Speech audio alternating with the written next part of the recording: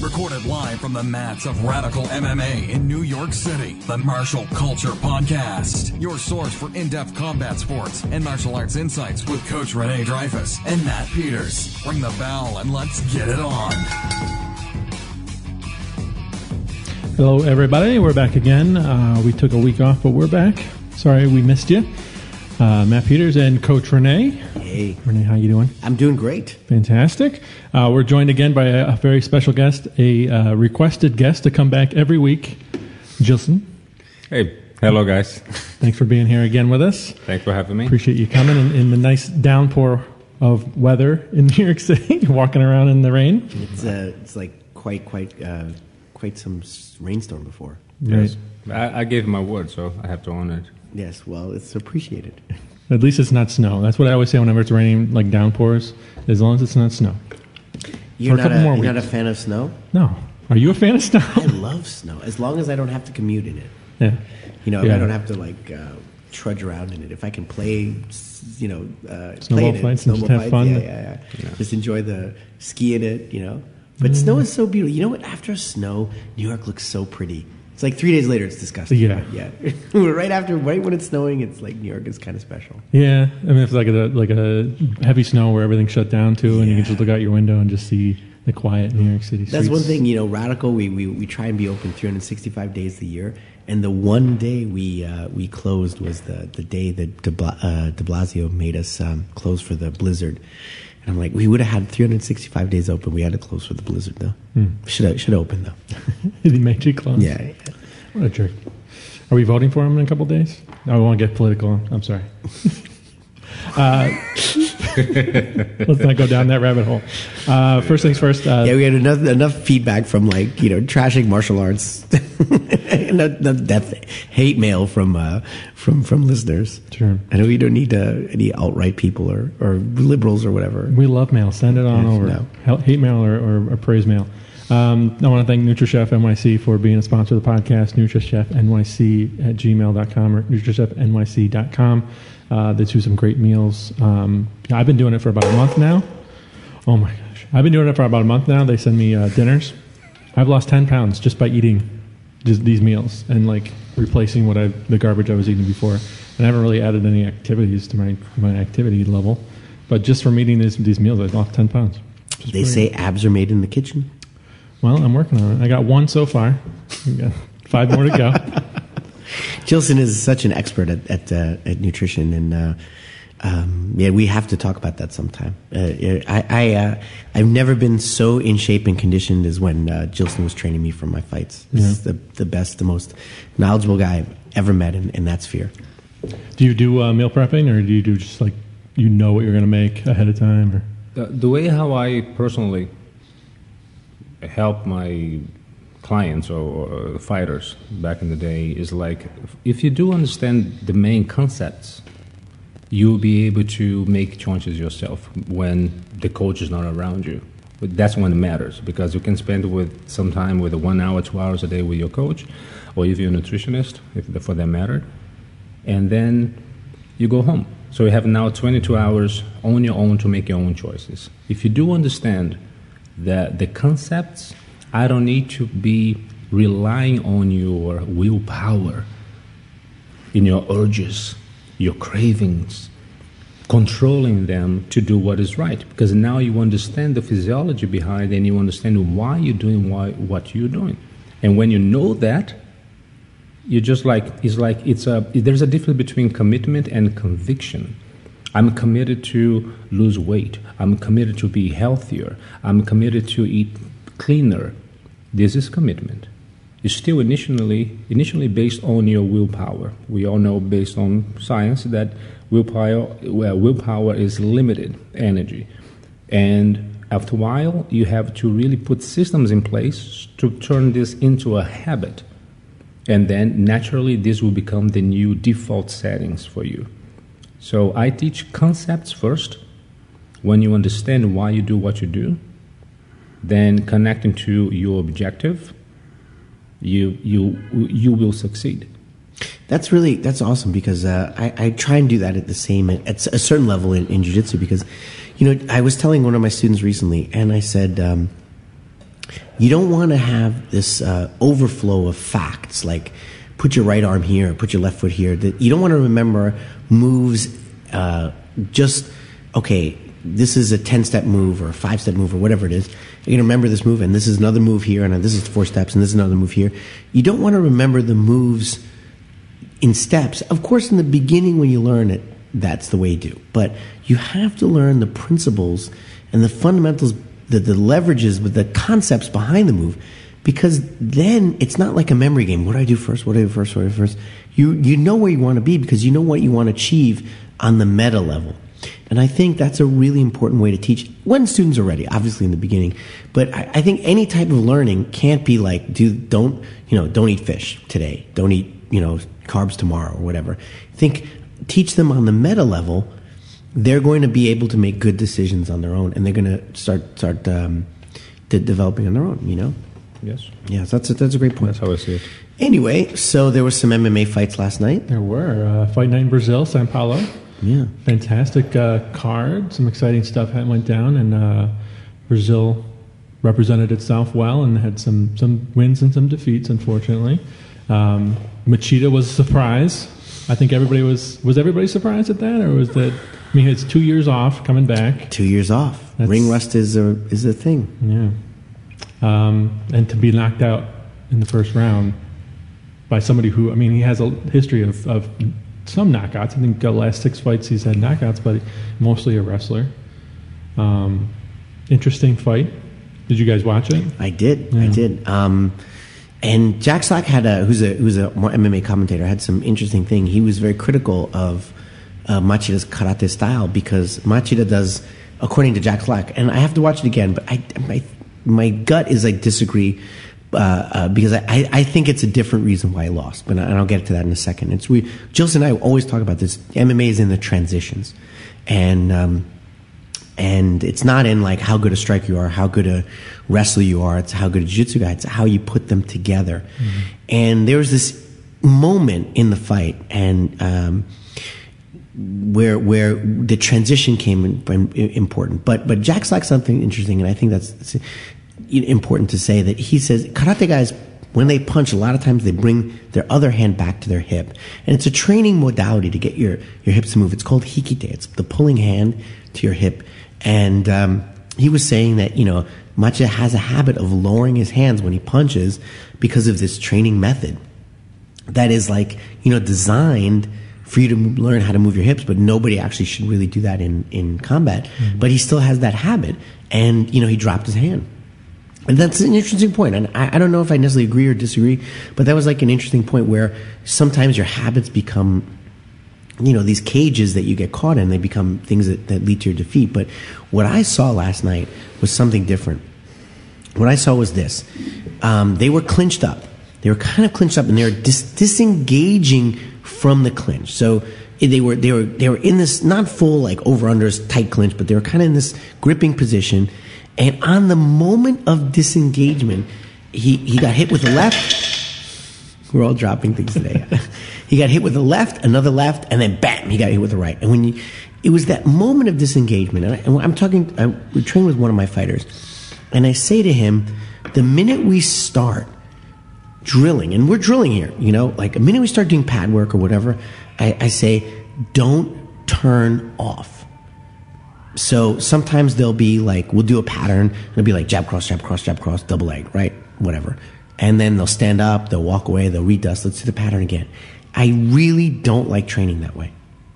I think it develops this lack of understanding of the transition. So from the takedown, the partner has to drill his way up. And from the drilling the way up, the other guy's still attacking, because that's what happens in a fight. The fight doesn't start when we're going to break and stand up, unless the ref does, of course. But you're always in this flux moment, and understanding that you have to transition from striking to stand-up grappling to ground grappling, back to stand-up grappling, back to striking, and it doesn't stop. And seeing how they link together seamlessly is a really important skill. And I felt that Machida kind of turned off there for a second. He was like, I'm striking, I'm grappling here, I'm kind of grappling, and his hand was a little bit down, and then he came over, bam, left, another left, and that was the one that really rocked him. And then the right came, and then there was the concussion, and then the ground and pound was just brutal. So that's my take: is that there wasn't enough of the in between positions. Like he turned off for a second. He lost his focus in the in between position. Of course, he's a great fighter, and he's actually a great representative of the sport, because I've never seen Macha act in any way that was like over the top, denigrating. He's just a great gentleman and martial artist. So just no disrespect to him, but I think sometimes he goes to this place to do his jiu-jitsu. He goes to this place to do his striking. And you get caught in your little bubbles. We talked about this, your little boxes. So today I'm doing striking. Tomorrow I'm doing Muay Thai. Doing jiu-jitsu. Or the next day I'm doing wrestling. Well, that's not MMA. Mm-hmm. The MMA is the combination and the transition between. And I think there's so much more room for evolution in that space. One of my favorite examples of that is Jose Aldo versus, I believe it was Chad Mendez or Joseph Benavidez. It was one of Team Alpha Male guys, but they were clinched, and the guy had a back body lock on Jose Aldo. Now Jose Aldo broke the grip, and as he came around, he just knocked him out. And it was transition, or the Demetrius Johnson transition from takedown right to submission. Mm-hmm. That instant transition. That's what MMA is to me. And. We didn't really talk about it in the last one about Mighty Mouse, but he had a great one where he was grappling behind the guy, and then his leg came up and kicked him in the face. I'm like, who does that? Well, the best guy, MMA guy in the world, does that. Right. So that's my take on that. And you get caught as a striker, and you're striking, you get in your grappling mode, and you don't realize that overhand, particularly when you're disengaging from the clinch, that overhand is right there. Yeah. And so that's kind of how I saw that. He's rusty. He's just rusty. Should we be worried about Machida? He's 39 years old. What do you think, Gilson? You think he's past his prime? No, to be honest with you, no. It's like asking, has Dan Henderson passed his prime? Before he stopped fighting, he was still winning. He was winning, yeah. It doesn't matter if you just like one punch win, if you will, the over right hand. Mm-hmm. If you win, you win. You win. That's true. I think though, Machida is, they had that 2-year suspension. It's just look in the way he moved. He was out for a little too long. Yeah. So to come back and to rev back the jets up, it might be a little bit difficult. But who knows? I wish him the best, Yeah. He's always been a great fighter. So, can I make an observation in regard of the lever? Yes. I think the comment was, I don't think it was fair. And the reason why is because, example, if you take into consideration when you go for a mawashigiri, like a roundhouse kick, right? We are taught originally to think as let's say I'm a orthodox kind of stance guy, so I have my left foot forward, which means I'm kicking with my back leg. So my right hand, I was taught originally to think as is a lever. There is a string that you're holding, and you're going to pull the string, and this will help the hip to move forward with such a speed and etc. And this will make the kick be more powerful because you're rotating your hip. You put really the hip into the kick. When you are striking, meaning when you are kicking and you're hitting, based on what was thought, my hand is down.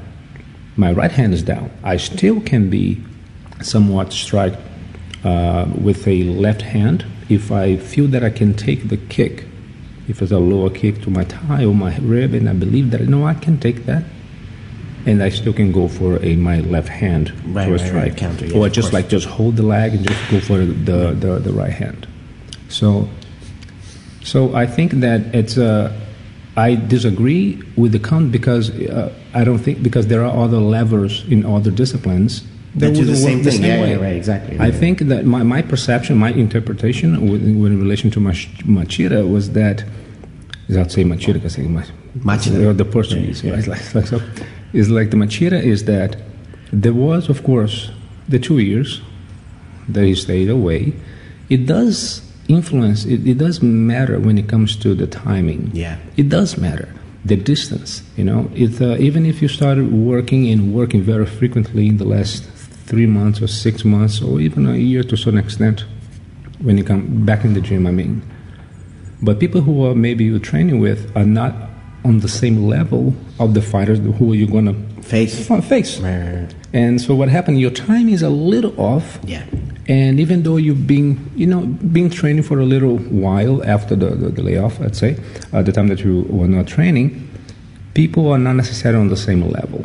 And I think that what happened, and Matt mentioned in regard of the Brunson's last wins, it was one of the main, let's say, it was known his left hand was dangerous. Yeah. All right? It was dangerous, and there was something that he was supposed to be looking after that would be a possibility. So I think that we had enough strikes from Brunson's and wins from Brunson's because of the left hand. So it was something that he was supposed to be looking for during the fight. So I think that the striking, the distance was one point. I think that being a little rusted, may also have influenced the timing. And I think that maybe he tried to, usually he does, when somebody's close the distance, he just go for a right hand usually. And that's how Jay Bader, I think when he won, just walked into his right hand. He's just very used to doing so. Only that the first strike was not effective, and Brunson was effective based on the distance to throw the left hand, and then he got caught in that particular place. Yeah. Totally, I agree with you. I think the rust played a factor in timing, and totally agree with you. But I think also the rust made that when you're training for a fight, your level of focus, your level of attention is so high. You get used to that higher level of intensity of awareness, and it just seemed to me that he had lost a little of that awareness. Even before that moment, he just didn't look as crisp. But anyway, let's go back onto the Damian Maia fight, and I really want to use this Damian Maia fight as a segue into talking about history, and also we were talking about we had a discussion about unique submissions and things like that, unique MMA moments and history of old submissions, and we can kind of go into the history of submissions and history of martial arts in general. But I'd like to talk to the Damian Maia fight and use that as a springboard. I want to say, first of all, I have absolute tremendous respect for Damian Maia. He's a great fighter. He's proven himself in 3 different sports now: sport jiu-jitsu, the Abu Dhabi Submission Grappling Championships, and MMA. And he's brought himself to the height of all 3. That's an amazing achievement. So he's a great guy, and again, quality gentleman. Always acquits himself well. But he's if you look back at the old Anderson Silva fight way back when he fought for the title at 185, and then you look at a little bit more recently the Rory McDonald fight, which he also lost, and then more recently the Tyrone Woodley fight, which he also lost. He lost in identical ways, and yes, you can say that his striking improved. Like Gilson and I were just speaking about that before. Then he was hitting him in the first round, and probably he took the first round on points. Because he hit him with the overhand and cut Colby Covington. So for sure he had some improvement, but I always see the same problem. And it goes back to transitions again, is that his transition from striking to takedowns and his finish in the takedowns is wrong because his distance is wrong. And a friend of mine who criticizes, critiques, I should say, Damian Maia's wrestling ability. He says he does not drive his hips forward enough. And that is true because he goes for these lower singles, not a low single, not like a John Smith low single ankle, but he gets the thigh, but he's underneath the guy and he uses rotation backwards instead of, and sometimes hooking the leg, like turking the leg, but he does not drive forward. He's not good at blasting forward, and that's really important when you have someone who's very stable. So when you're shooting a double or single, you need the right distance so that you can drive your hips forward so you can destabilize them to make their sprawl less effective. So what Damian Maia does is he shoots the single, the guy sprawls on him, and he uses his ability to rotate in a circular motion kind of to the side rather than driving his hips. And Colby Covington's a D1 All-American. He's like, you ain't gonna do that crap to me. And he just got stuck there. If you notice, he got the single a few times, and it was like he was planted, and it almost looked like he was doing nothing. Because he was on his knees. You should not be on both knees when you shoot doubles. But he's on his knees, he's stuck, and then Colby either stopped the sprawl there, or he started punching him, or he disengaged. And he won almost every single takedown exchange. And it's because there's a flaw in his wrestling, and that flaw comes from what Gilson, you were saying, the way he sets up his striking, that he doesn't engage and control the distance. And I want to go back to Gilson, because you said some really great points before we started about how Damian Maia's striking improved, but how he still doesn't have the follow-up. So great points, and I would like to get it for the listeners too. The way how I interpreted what I saw, it's based on bouncing off Coach Rene, is that especially Brazilian jiu-jitsu fighters, and I say based on my experience of working with them throughout, over 2 decades, there is a little of sometimes they are not as open to learn some new things to improve. They get stuck in their box. They are okay for the striking part. That's why you see like BJ Penn, when he's really improved his boxing skills. You're talking about Damian Maia, his striking is better. But when it comes, it can only get better. Yeah, and what is the difference? Like the hands are better, the kicks are better. Like Vitor Belfort, the kicks improved a lot. Oh, tremendous! He always had the hands. So what is the common denominator? These are striking disciplines, not grappling disciplines. Yeah. Which means, is for me, from my interpretation, I'm not saying that I'm right, it's my interpretation, is that I'm comfortable with learning the striking, but when it comes to the grappling disciplines, I'm okay. What I know is enough. Right. And then becomes a roadblock in your improvement process. Absolutely. So I see that all the time with strikers too, is that they come to jiu-jitsu and they're like, oh yeah, I want to learn grappling. But then you're like, yeah, your striking actually is not as good as you think it is. They're like, no, I got that covered. You're like, dude, your chin is up and your hands are down. But when we were talking about identity before, your identity is a grappler. I know what I know. So it's hard for someone to say, hey, you don't know, don't know this, you don't know that. You have to kind of crush that ego and learn. And I have to say, a lot of the Brazilian Jiu-Jitsu guys, Rafael Lovato Jr. is one, and Shanji Barrow, there's a video of them training in Iowa, in, I don't know if it was the Hawkeyes, I'm not really sure, but a very famous wrestling team, like super hard wrestling room. They went in there, and they were just students, and they're wrestling. It was a wrestling room, and they're like, we're here to be students. And I think that's why they're top of the food chain in the jiu-jitsu world too, is because they're super open-minded on, learning. But you're right, not everybody's like that.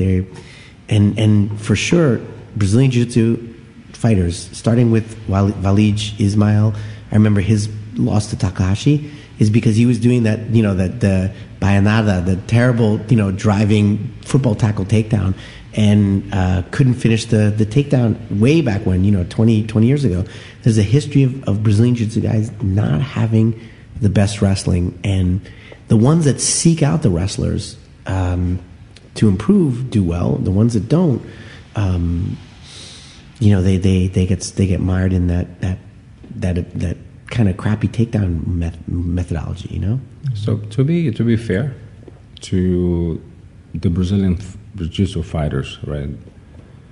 There are many of them chose to be open-minded and train. Yeah. Right. So I just want to honor this particular group. I'm talking about actually the majority. The majority is still very caught up into this particular type of a mindset where I'm a grappler. So I don't need to learn more things from the Sambo guys with the lock, the foot lock. I'm okay with that. The transition, I don't need it. I'm a ground game. I don't need. You know what? Let me just teach me those. I'm gonna load the throws that are usually is part of the curriculum of some Brazilian Jiu-Jitsu academies and dojos, and they learn some throws and they think that they know judo, and when it comes to the ground game, and the transition to the ground game with the wrestling. we go with this bayanada. I grew up with people doing only bayanada. And you mentioned Valed Ismail, with someone that I know since the early 90s. And but if you look at still modern MMA, I'm not going to go all the way 20 years ago. If you're still going to see Brazilian Jiu-Jitsu guys, big names, if you watch even like 5 years ago, not to go 20, even right. When they got tired, their takedowns are so sloppy. Oh, totally. And it was the Ultimate Fighter recently too. There was a Brazilian guy, and on the ground he looked so slick, and then he got tired and he went back to that old like bum rush, head forward, just driving, terrible football tackle by Anada. It was like, oh, and he just got crushed. We say like in martial arts, when you are in a panic mode, when you were really under a really high level of stress, you default to the level that you mastered. Right. That's right. So I'm tired, I'm panicking, I'm desperate, I need to take this guy down, and that's the level you mastered. That's just the kind of level of taking down that you have. I would say this. You go back to this, and I've seen it many times. You go back to your like first lesson, because I still think, I still see like the way they teach, takedowns. Like if you look at any decent wrestler in MMA, his worst takedown won't be so bad. Where you look at, and then you take any jiu-jitsu guy, his worst armbar won't be so bad. Because it's something that they're on the worst day, they won't go down to a certain level. Because there's always an understanding of this is how you do it right. And Brazilian Jiu-Jitsu guys sometimes don't have that understanding of the takedown game. And especially now, you're talking about 20 years ago, but now in the sport realm, there's so many people who sit guard. They don't practice their takedowns. So they have no idea how to drive those hips forward. And, it's Damian Maia's not from the more modern generations from 20 years ago, but still there were a lot of guys who sat guard. And my biggest problem with jiu-jitsu training is sitting guard. Is you guys should wrestle, train, judo.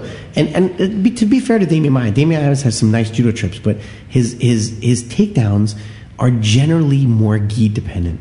He's kind of have that gi takedown fighter game. And the one takedown that was really nice is when he took down Chael Sonnen, but he did it with the Sasai Suri Komiyashi, which is a typical gi throw, but he hit it no gi. And it was a little bit later in the round he caught Chael Sonnen unawares, but that was a bit more judo takedown, which I think is a little bit more for that generation of jiu-jitsu guys. This is something that they do, but when it comes to straight, Western wrestling, they need to improve. And it's a good sounding board, because I have to say that it was Jigoro Kano's birthday yesterday, is October 28th, and Kano to me is this amazing. People think of Bruce Lee as this guy who's a martial arts what's the word I'm looking for? It's martial arts icon, and for sure he is, but nobody has had the same level of influence as Jigoro Kano has, if you look at it. And one of the things that Jigoro Kano said, and a lot of Brazilian Jiu-Jitsu guys are critical, is like he was not the biggest fan of the ground game. Now he was a learner. You got to give the guy credit, because he stepped out of his box. Because and I'll tell the story, but Kano was always more oriented towards throwing, and it was only until his fighters, his students, came up against ground fighting guys and got lost pretty badly. That he said, okay, we have to integrate much more ground fighting. And he had an open mind, and he changed. And to the point where judo developed their own parallel rule set. So there was the regular judo rules, and then there was a ground fighting rule set where people would focus on ground fighting. And that continued for a long time. So he was very open-minded in that sense. And we see the opposite, where the Brazilian Jiu-Jitsu, the submission fighters, are not as open-minded to have an alternative rule set that forces them to wrestle. And I want to go back, because the judo world, and people are closed-minded all the time, but the judo world is generally a world where it was supposed to be developed on what is the most maximum efficiency. And the idea was the maximum efficiency of using your body to defeat an assailant, right? And Brazilian Jiu-Jitsu has picked that up. But you have to be efficient in your striking. You have to be efficient in your takedowns. You have to be efficient in your submission wrestling and your submissions. And for sure, Brazilian Jiu-Jitsu has really, really evolved the submissions, and we can talk about that. You know, all these crazy submissions that come out that are really interesting and wonderful. But there are very few Brazilian Jiu-Jitsu fighters who started Brazilian Jiu-Jitsu where you can say, wow, they understand the highest level of leverage in the takedown game, or they understand the highest level of leverage in the striking game. No. This is why through and through, I've touched many styles in my life, but, you know, our academy is called Radical MMA for a reason. It's not Radical Judo. It's not Radical Jiu-Jitsu. It's not Radical Karate. It's Radical MMA, because the point of MMA for me is to explore those leverages, those efficiencies of every single human weapon. You know, barehanded, you know? Like, what's the best, most efficient way to punch a guy in the face? What's the best, most efficient way to kick him? What's the most efficient way to take him down? What's the most efficient way to break his arm, to choke him out or break his leg? Or to pin him, or to control him? What's the most efficient way to transition between those two? And so that's why MMA fascinates me and drives me. But going back to Jigoro Kano, you know, he was always a proponent in the beginning of takedowns. And one of the reasons he said is because you have to get the guy to the ground. You know, you have to take him there if you want to submit him. And you know, there's some truth to that, and it plays out because if you look at MMA, cross-trained fighters in MMA, what is the most important element of training? Is it stand-up striking? Is it stand-up grappling, takedowns, or is it ground fighting? And, you know, in the beginning of MMA, people were like, oh, you know, learn jiu-jitsu, that's enough. And then we realized that it wasn't. In today's, not today, it's in 20 years, more than 20 years, starting in 1999, the defining factor of most MMA champions is they have a tremendously skilled base in the takedowns. Randy Couture, we mentioned Dan Henderson, John Jones more recently, Demetrius Johnson, TJ Dillashaw, Cody Garbrandt, all these people who are known as strikers, they started out as wrestlers, not just grapplers, as wrestlers. And wrestling, given a cross-trained scenario, if a wrestler has no other cross-training, he'll probably get submitted when he takes the guy down, or he won't know how to defend and block punches. So cross-training is key. But given a cross-trained scenario, the determining factor, and the determining factor of Damian Maia's fight was who was the better wrestler and counter-wrestler. If Damian Maia got Cody Covington down, he would have tapped him out probably. You know, if Damian Maia could have finished his takedowns on Anderson Silva way back when, he probably would have won. If Damian Maia could have taken around Rory McDonald, he did once, but Rory McDonald did get up. But if he could take him down repeatedly, or Tyrone Woodley, he would have probably won that fight or gotten much closer to it. The thing is, he couldn't take them down, and he couldn't hold them down. When Damian Maia does, he wins. But that's because his understanding of the takedown game is not up to par with the guys he's competing with. And let's put MMA aside, or UFC and unified rules aside. Let's look at a guy named Rory. I forgot his name. Rory Singer. Rory. The book is right behind you, Gilson. It should be in there. I forgot his last name. Rory. I believe it's Singer, but I always mix them up. I'm going to go check in a second. But he's a very, very famous self-defense theorist, and he's been in the self-defense world for a long time. And he says, if the most important thing for you to do is train in a cross-training environment, that's going to prepare you for adaptation of self-defense. You should be training in a cross-trained environment, meaning MMA. You know, you should learn how to defend strikes. You should learn how to take people down. You should learn how to submit people. These are very, very important. But if you did not have access to a cross-training environment, learn a takedown art. And there's this good book. and I don't remember the name, but it's by an African-American author. And he traces the top African-American street fighters. Not fighters, in rings, but he was mostly talking about people in prison and things like that on the streets. People had reps. It was a really good break. But I'll see if I can find it. It came out years ago. It was like I forgot the name of the book. Shoot, but it's like the common denominator of all these street fighters was they had a great wrestling background.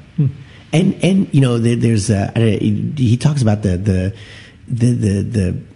guys in prison who were really known as prison fighters, and almost always they were great wrestlers to begin with. And there's something to be said about knowing how to handle yourself in that tight clinch and manipulating another body. After you know that, everything else is easy.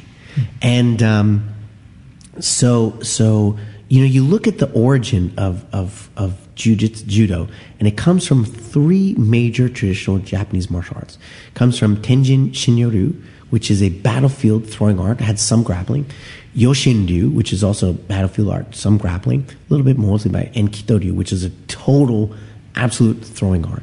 And if you see, these three are mostly battlefield styles, and those are what fed into judo. Now, why? What's going to be the most dominant thing on a battlefield? Well, it's probably not going to be punches. We talked about before because someone's wearing a helmet. But if you can pick a guy up and slam his head right into the ground, not a lot of things hit harder than the earth. And that gives you a tremendous advantage, whether it's on the battlefield, whether it's in a self-defense scenario, whether it's in modern MMA. It's a commonality. You must have a high level of understanding the leverage of picking up another human being and slamming him on his head. That's it, and it never changes. Why is Joanna Jędrzejczyk so dominant? Is because nobody can take her down. Or they can't hold her.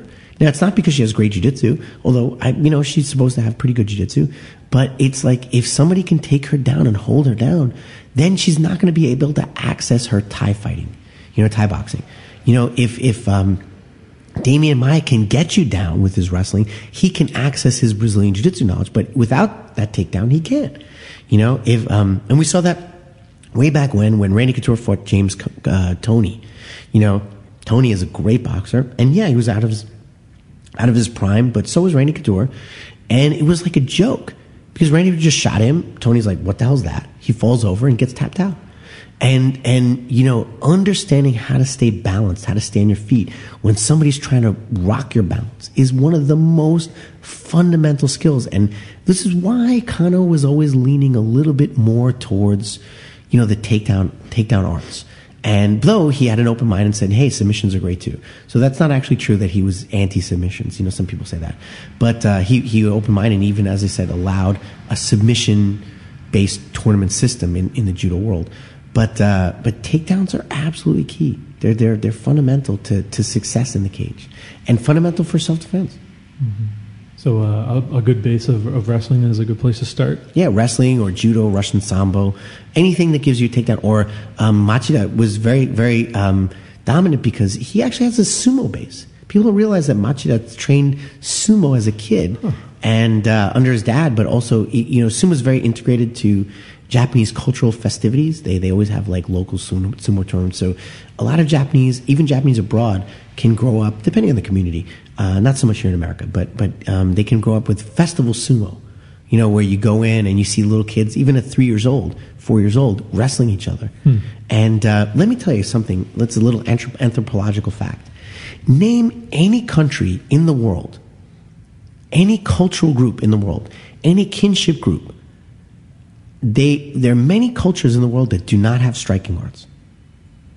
Indigenous peoples or whatever. Mm-hmm. There are many cultures that do not have submissions in their martial art arsenals.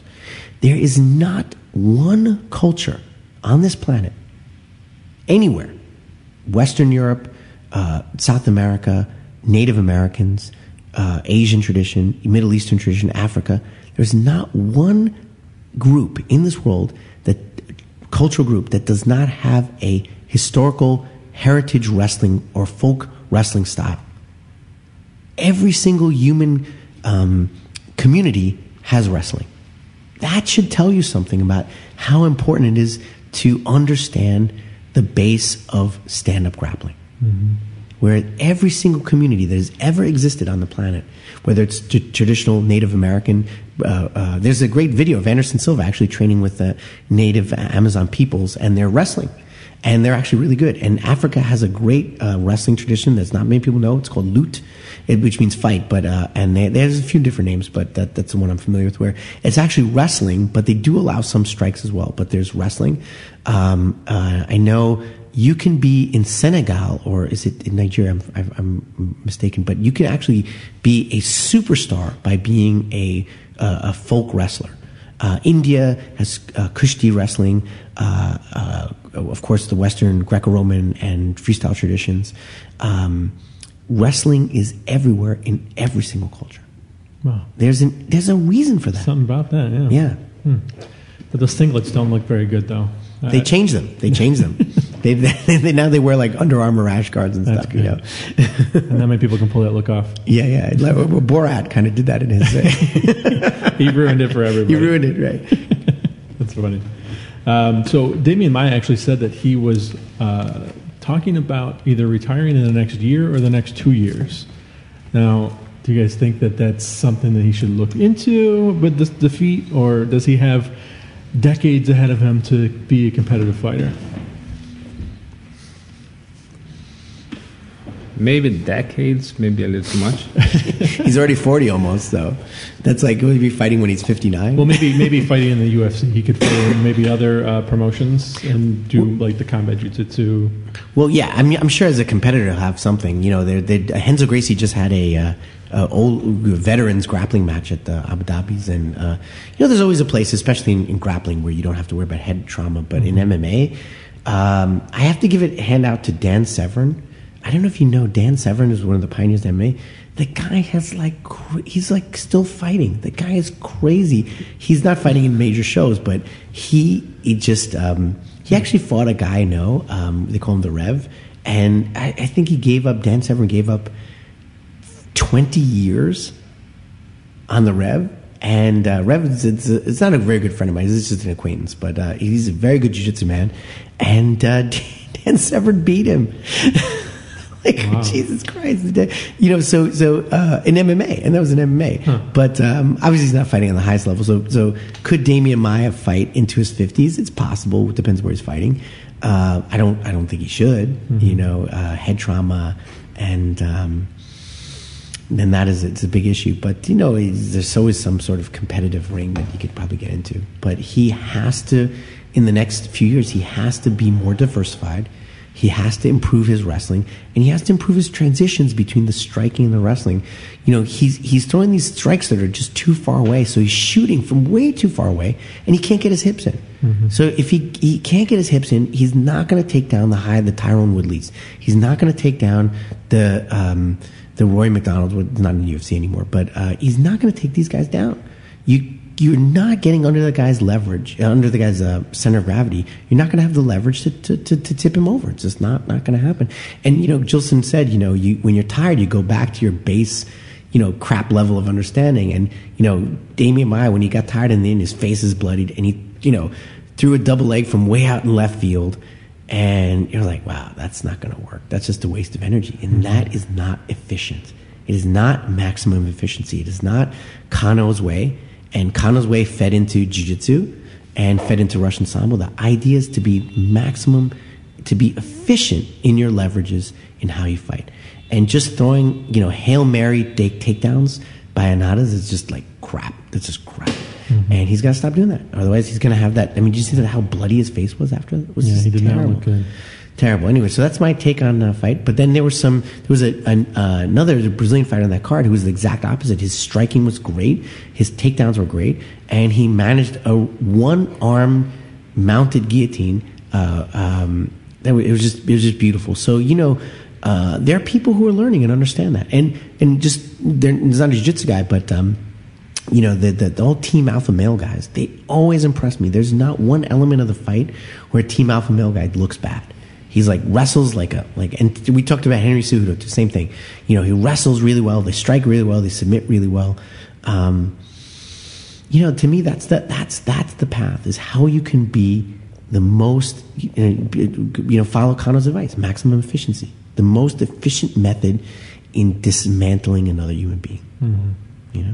I think it's important to understand, or to have a interpretation of what maximum efficiency means. That's great. That's a good point. My interpretation is, how can I reach my objective with the least amount of energy expenditure? Yes, exactly. I exactly agree. Can I just interrupt for 1 second? So, Hexon Gracie talks about this. He's like, it's not, jiu-jitsu starts not when you're fresh and you're all like, I'm ready to go. I'm revved. My jets are going. I'm not tired. It starts when you're exhausted. What do you have when you have nothing left? That's when jiu-jitsu brings. But, it's true for everything. What's your striking going to look like when you're tired? Obviously, there would be some degeneration, but if you look at, Manny Pacquiao or Mayweather, even at their worst, their most tired, there's only so much their technique is going to deteriorate, because they just have a general understanding of the highest level, not a general, the highest level of understanding of that leverage. And what I didn't mean to interrupt you, but Gilson, that was a great point. It just made me want to comment, so I'll shut up now. Go ahead. When it comes to, you said a few times now, in terms of the understanding, it starts with the understanding. Mm-hmm. Then you need to practice. Yeah. Then you need to train. Long enough, that becomes part of your natural response, right? Natural reaction, if you will. And when you are not, there are two scenarios. One is when you are really tired and there is nothing left, which is Coach Rene mentioned. That's one. And also, when you are in a particular environment, and this is like, let's go talk to Master Helio Grace. Like originally, I'm giving this guy 20, 30, 40 pounds. I cannot overcome his strength. Mm. So I still have a lot in me, but I cannot overcome what I'm fighting against. So there are two scenarios: when you have zero, and when you are giving away so much, and then you have to tap into the leverage, which is be more efficient, spend as little as energy as possible. So those two scenarios are very important to bring to light.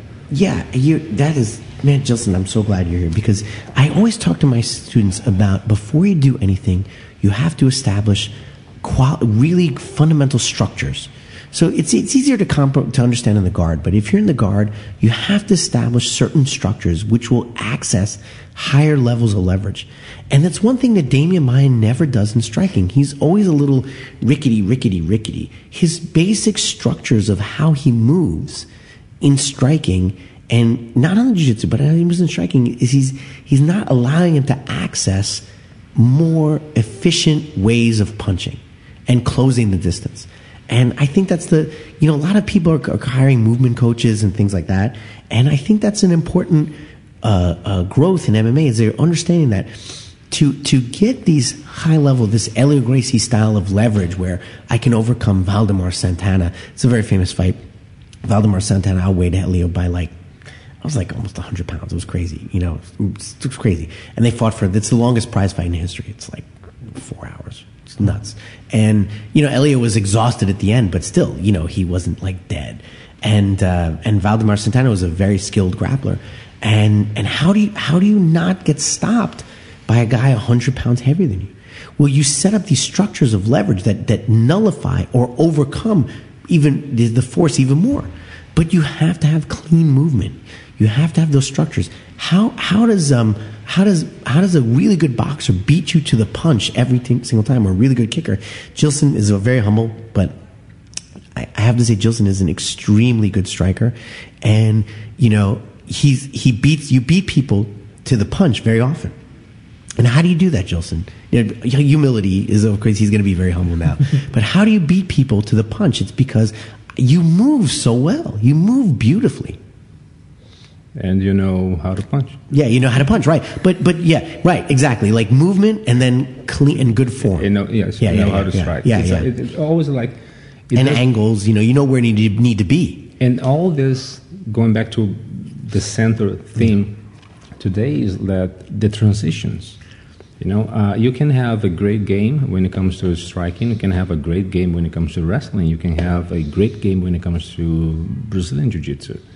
Now, how you can connect these different disciplines, or sambo for that matter as well. So when how you connect, how well you connect, how proficient you are connecting those disciplines, that's what makes you advance not only faster, but also will make you better prepared to when you're facing opponents who are mostly dominant in one of those disciplines.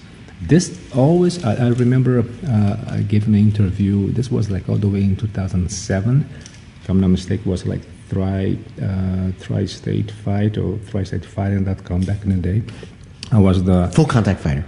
No, with Tri-State. Oh, right. Yeah. And I was back in that time, I was the MMA coach for Camp Undefeated with Laszlo Houvet. And... Do you really have to mention it? Yeah. So... Not the most popular guy. He's not a bad guy. No.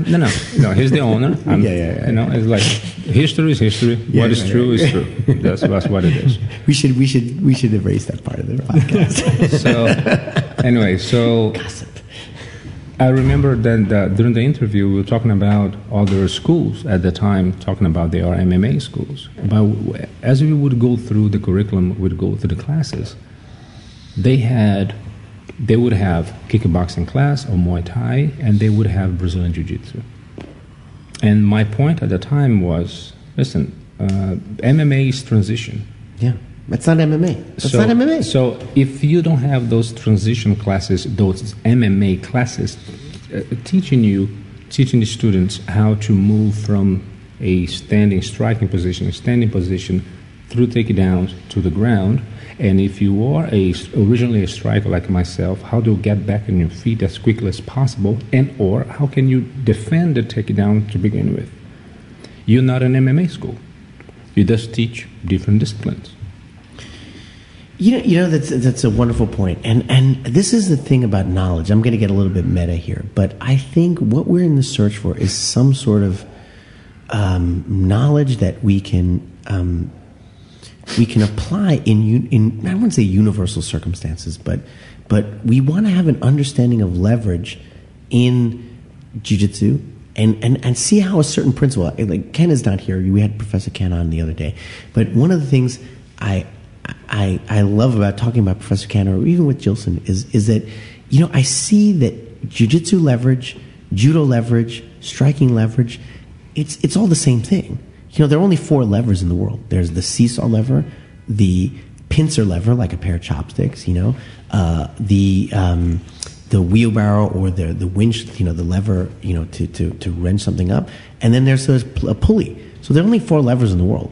And those levers are going to be used to punch. Those levers are going to be used to throw. Those levers are going to be used to submit. When you get to the higher level, you can see this someone like, again, I'm talking about Cejudo, but he has reached the pinnacle of wrestling. So probably he can see more at the meta level.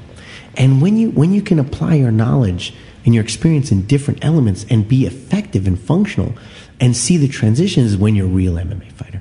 Mm-hmm. And I think that's true. I have a student here and he's a professor and we're talking about different groups of knowledge. So he's a PhD, he's gotten his PhD, but when he was a PhD student, he's like, there's certain people in this coursework that they just studying one single thing, and I had this in my master's thing at Columbia, where it's like I'm studying 12th century Japanese poetry, and everything else about Japan I could care less about, or I'm doing this, and I had an instructor who, when I talked to him about the Battle of Narashino, and this is an instructor at Columbia, and obviously no disrespect to my alma mater, but when I talked to him about the Battle of Narashino, he's like, well, this is an important battle. I'm like, you don't realize how important it was, because this battle itself was fundamental in changing the way the Japanese used firearms and led to a whole sea change in military tactics. And he's looking at me like, so? I do poetry.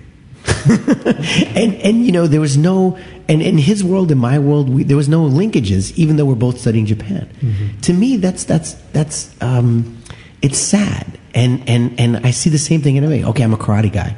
So I don't ever look at jiu-jitsu. I don't ever see the linkages of what I do to what you do.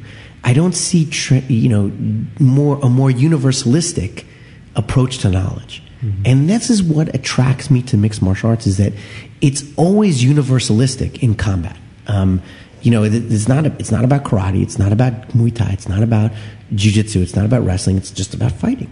So we have to find these overarching principles that can apply and we can utilize. Mm-hmm. And that fascinates me. And it's always what I'm searching for. Interesting. Matt's like, this is another one where I can't really talk. I am happy just to listen. You guys are sure. You want to change gears a little bit? So I know we were talking about great submissions and things like that. So I think we've run out of the topic of maximum efficiency and transitions in MMA and takedowns and all that in Kano. So let's do a little. We were talking about submissions and cool submissions in MMA, and maybe Gilson can also talk about his favorite moments in MMA or something like that. Sure. Kind of a history. So we did it before, but let's do it again. Yeah, we kind of went through the top 10 list of MMA submissions. And you had some esoteric ones too. I don't even know what that word means, but no. But you were talking. I remember you said, "Have you ever heard of the Peruvian necktie?" Or right. So let's do what we did last time. Can you guys name everything on this list? Yes. And we'll go back and forth, and we'll see if we can check all. Have you seen the list? Are you peeking over my shoulder? Gilson's tall, so you gotta not as tall as you, Matt, but he's tall. Let's see. We got 1, 2, 3, 4, 5, 6, 7, 8, 9, 10 on the list. We'll start with Gilson. Can you name one that's on the list? Name a submission that's very popular in MMA, or known as a really great MMA submission. And then you have to talk about it. You have to talk about it. Your personal experience with this. He's like, what? Why would I do strikes? Come on, guys. I have 24 years of information in my head that can remember every single great submission. Well, not let me start. We'll start. Okay. Set the tone. I'm going to name a really cool moment, submission moment that I thought was amazing was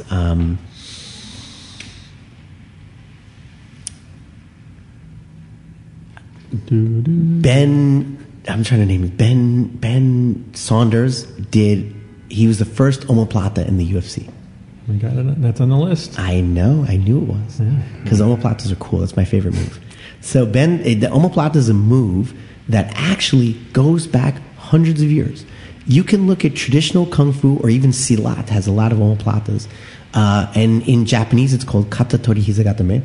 But you never saw omoplatas used really often in sport judo competition. And usually what they were used for was not for submissions because the control position was not as tight. So they were used as to sweep the guy, to flip the guy over, or to kind of hold him a little bit if possible, or just transition to another place. Mm-hmm. But, when the omoplatas came into Brazilian Jiu-Jitsu, which was actually not, Brazilian Jiu-Jitsu started in 1925, but really the omoplata game was developed in the 70s. It was came along with the kind of the triangle game, and they kind of developed together. But 60s and 70s, really 70s, and they developed a really, really important control improvements on the control. So they started doing omoplatas, reverse omoplatas. It's a really, really gnarly submission where you just rip the guy's shoulder out. There's a Sambo video of a reverse omoplata being done in the Sambo World Championships about 3 years ago, where the guy's shoulder just gets wrecked. And but you hadn't seen it in the UFC, high level MMA, until Ben Saunders pulled it off, and it was great to see it. Really, just complete omoplata submission. That's one of my favorite moves. It's hundreds of years old, but really improved by the Brazilian Jiu-Jitsu world, and filtered out to the Sambo world. The Sambo guys are very open-minded. So you see a lot of those guys drawing on Brazilian Jiu-Jitsu knowledge and incorporating it. And in the Judo world, you see more Jiu-Jitsu in the Judo world now than you ever saw before. And I've actually seen my first the first like major tournament omoplata win was a few years ago in Judo as well. more than a few years ago, but in the modern era, you didn't see any major judo tournament wins with the omoplata before. It just didn't exist. So it's fun to say too. Yeah, omoplata. It's I believe Portuguese. What does omoplata mean? It's the bone in your shoulder. Yeah, omoplata is this part of your back. You know, if you check the skeleton, right? There is those two moving parts that come from the center of your back, right? Right. And there are two plates, right? What is the English word for omoplata? Is there a word? Is it the bone itself, or is it the? It's the structure. The structure, right? Yes. Okay, got it. It's So not the bone itself, Yeah, it's the plate there's the shoulder blade, but that's not the omoplata, right? Yeah, because when it's shoulder blade, it would be really get into the connection with where your humerus is connected to. Right. So it's like that would be the area. The omoplata is really those two plates they're moving outwards or inwards. This is the omoplata. Got it. Really. Oof. Okay, good. Sounds like it would hurt. Okay, so now you name a submission. Yeah. What's your favorite submission? What's your favorite submission? Yeah, I just want to be clear that he's a striker. Yeah, I don't know what this list came from. It's like my favorite, my preferred of a choice at this time, or I have to guess what is in the list based on feedback from. Well, you're probably what you say is going to be on the list. Yeah, so. no, just I don't think so. Yeah, no? Let's see it. Just say if it's not on the list, doesn't matter. All right. So what I liked was Anderson Silva and Chad Sonnen, and 5th round, and he got the triangle choke, Beautiful. and won choke. after being beaten for 4 rounds, or 5 rounds. And he got submission. That was a great moment in MMA. For me, it was interesting, very interesting to see. Though a failure of jiu-jitsu. No, most people won't look at that. They'll say, "Oh, well, Anderson Silva got the win." Well, after he took 270 punches.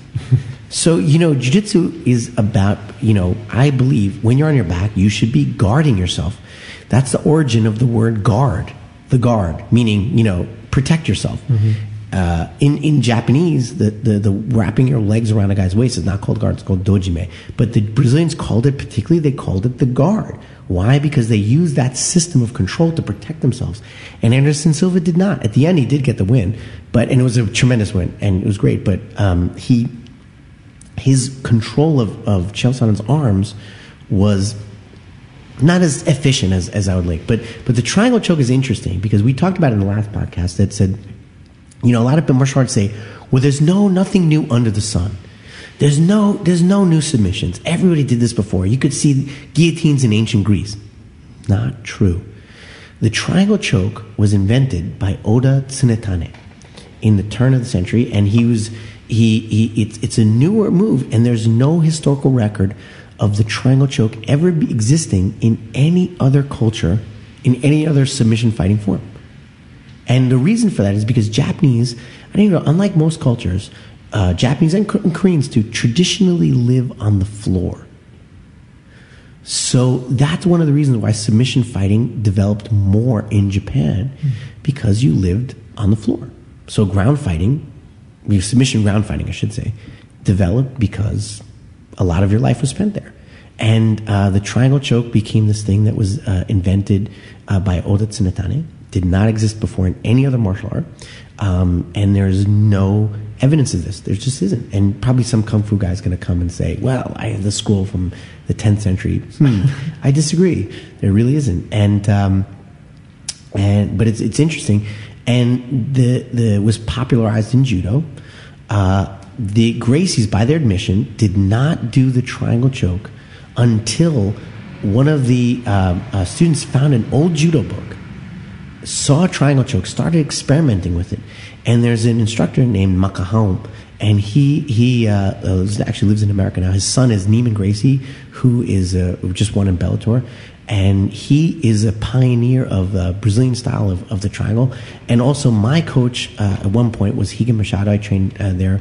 I was under the Machado organization, and Higa Machado was considered to have one of the best triangles in the world. And the triangle system, the way you use that as a platform for sweeps and transitions to other locks, is very, very much a Brazilian Jiu-Jitsu thing now, but really only came into fore in the late 70s and early 80s. So the triangle system and the triangle choke and the triangle submission, kind of as it is very, very new. Very, very new. Well, that's interesting. And the reason we were talking about this a couple of weeks ago was the Oven St. Preux Von Fluke choke. Von Fluke. Von Fluke choke. And it was no Von Fluke. That's my pun of the week. Because he has like 7 of them. Yeah. Yeah, he's kind of the guy that does the Von Fluke in the UFC. He's done it a couple times now. And was it 5 times at this point? I don't know, but he's done it a lot. And you'd think that people wouldn't guillotine him, because they did that. You get the Von Flu choke by someone going for a guillotine. Mm-hmm. Then you pass the guard, lock your hands, and you tap them out. And so you think that Yushin Okami was the one who just went. You'd think he would be okay. I'm not going to go for the guillotine, but he did, and then he got tapped out. Like, why did you go for the guillotine? He was trying to prove that he could do it. And Von Flu's an interesting choke. Again, it's a newer choke. It's a newer choke. And Jason Von Flu was the first one to do it in the UFC and the first one to show it to people. And I'd never seen it before he did it. And he did it in like it was like 2006 or something, like 2004. Mm-hmm. And now it's a real important part of the jiu-jitsu curriculum. If somebody goes for a guillotine, you go for a Von Flu choke. However, I was told that it did exist before that. It's just he was the one who popularized it. But I don't know if that's true or not. I wonder what that was referred to before. Yeah. Von Flu showed up. That was like one of those like secret moves that the Gracies wouldn't teach other people. I don't know. Who knows? But anyway. Okay, so another submission. What's another one, Gilson? It's my turn? Okay, it's my turn. Okay, I'm going to name another one. I'm going to name the Peruvian and the Japanese necktie. Okay. Now, this is really interesting because it goes back to a submission created by Tony D'Souza, who was the first one to use it in the UFC, and he created it. That's why it's called the Peruvian necktie. Tony D'Souza is a Peruvian American. He lives down in Peru now, but he's actually grew up here, I think. He was a very, very experienced wrestler. He went from wrestling into Brazilian Jiu-Jitsu, fought in MMA, actually did very well. Really, really tough, old school competitor, but he was very technical in his day. He retired, I think, because he lost the fire, but he was a great fighter. But he was known for this move where you hold the guy's head and arm, and then you swing both legs over his head and back. So it's a very, very pro wrestling kind of move. But and nobody ever seen it before, and it just crushes the life out of your head. And then Shinya Aoki took the Peruvian necktie, modified it, made the Japanese necktie, which was a side version of this. Then there's a famous fighter. His name is he's a judo guy, Kara Parisian. Kara Parisian has taken it, and he has another one, and he calls it another variation. He calls it the Armenian necktie because, of course, he's Armenian. Everybody's had to get that nationalism thing going. And one of my students, Max, has his version, which he calls the New Jersey necktie, where he does a little different grip, which is funny, but it's his own grip. I mean, it really is. Cement blocks around their feet too for the New Jersey necktie. You have to eat like a cheesesteak while you're here. Oh no, that's Philadelphia. Sorry, wrong state. A pork. What is it? Pork round that they eat in New Jersey? Pork round. Is that the New Jersey sandwich? I avoid New Jersey, so I'm not really sure. But then it's interesting because this fed into judo because there's a famous judo competitor. She just retired. I'm so sad she retired. But her name is Yarden Gerby. She represents Israel, and she took the Peruvian necktie, which is a no-gi move, and turned it into a gi move. And she used it in the Olympics and tapped out a Japanese fighter. But Gilson and I, we were talking about closed mind before. You know what the Japanese did? Instead of evolving, because the judo world is very conservative today, instead of evolving, they made it illegal. There's like, if you're not going to win the way we want you to win, we're going to make it illegal. That's not just like they made double legs and single legs illegal in judo now. They call them pickups in judo, right? And they made all pickups, leg grabs, completely legal because they're looking for some sort of like aesthetic purity.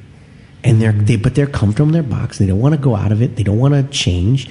So we could say the judo world was open-minded at one point, and we were very critical of the jiu-jitsu world before not learning the takedowns. But the judo world is so closed-minded today in terms of allowing new moves, in terms of and if you don't win with a clean move, that it's like, oh, that's bad judo. Well, it worked. What's so bad about it? It's efficient. To preserve the purity of the art. Yeah, but what is purity? There's a great quote. Don't slavishly copy your masters, seek what your masters sought. But there's this kind of like Asian reverence for tradition, but it's actually not as strong in Japan. It's stronger in France. But the kind of traditional element of judo is so strong that, you know what they did? If you're a judoka, this is one of the reasons why there are not many judoka in MMA. If you're a judoka, if you're registered with IJF, you cannot do an MMA fight. If you do, you will be expelled from judo and never be allowed to compete again. So only the people who are competing in MMA, who are judo people, are retired. So they're like, I don't care, I'm retired. I'm never going to go back to the judo world. But that's really, really sad. And there's, especially in the French judo community, there's a very, very strong negative opinion of MMA and a negative opinion of anything that doesn't go back, to the original, the original waza of judo. So the original, like, if it's not original, then we don't want it. And I talked about in the previous podcast when the sambists came into fighting the Japanese in the judo rings, and the Russians did very, very well against them. And they brushed it under the rug because some of these rolling arm bars, they're like, oh, this is judo. No, it's not traditional judo. It came in the 70s. The rolling arm bars came in the 70s.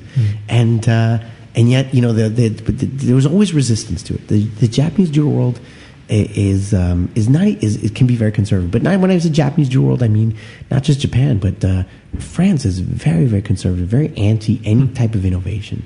Interesting. Very sad. But anyway, Yarden Gerby took the Peruvian necktie, and she did it in the Olympics, and it was the World Championships Olympics, but she choked out the Japanese champion, and it was amazing. And was the answer? To make it illegal. But anyway, that's the story of the Peruvian necktie. Beautiful. All right, we have time for one more. One more with submission. Gilson, what's your another submission that you're a fan of?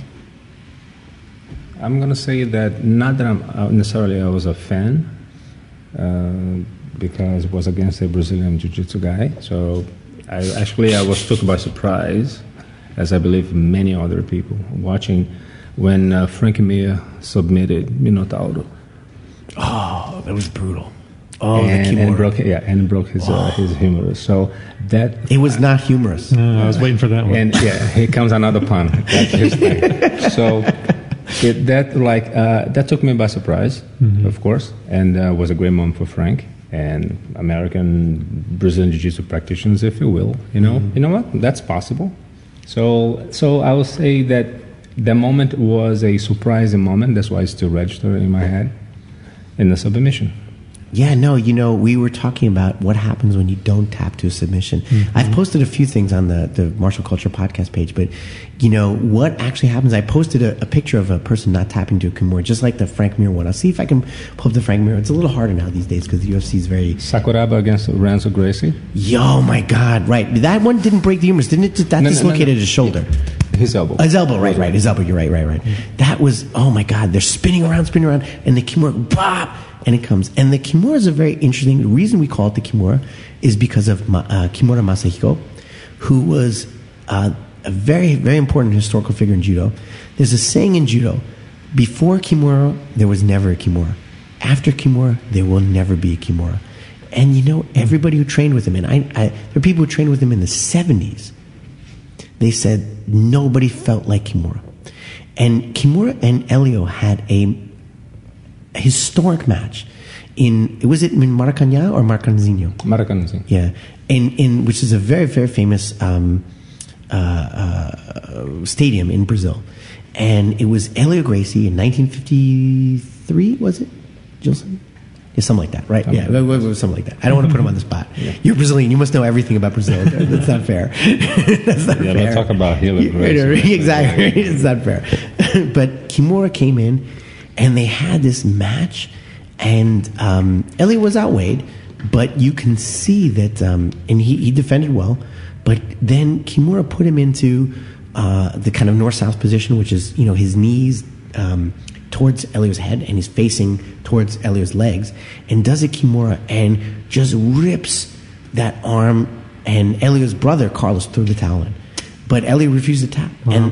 But out of honor and respect, the Brazilians started calling it the Kimura. Its actual name is Udegarami. And but it's a very, very old, 100-year-old move. You can see it in many multiple martial arts styles, but it's a incredibly significant 1951. Thank you, Gilson. Right, 1951. So thank God for Wikipedia.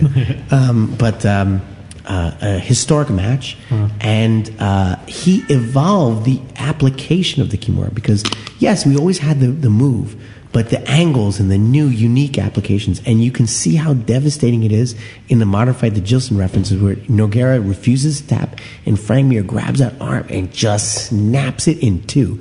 And Frank Mir is known for that. Do you remember the armbar he did on Tim Sylvia, where he did an armbar on Tim Sylvia and broke his arm in two? That was like the radius bomber, wasn't it? Yes. Yeah, but Mir is known for breaking arms. Right. So that's the Kimura. It's a very historical move too. So you can see a lot of these submissions have very, very strong historical antecedents, and it's interesting to trace where they come from. And I have a book. It's a old samurai jiu-jitsu manual. It has pictures. The book itself is not old, but it has pictures from it's got to be 17th century. And there's a guy doing a standing Kimura lock. Yeah, it's really interesting. Very interesting. Yeah. Do you remember what it's called?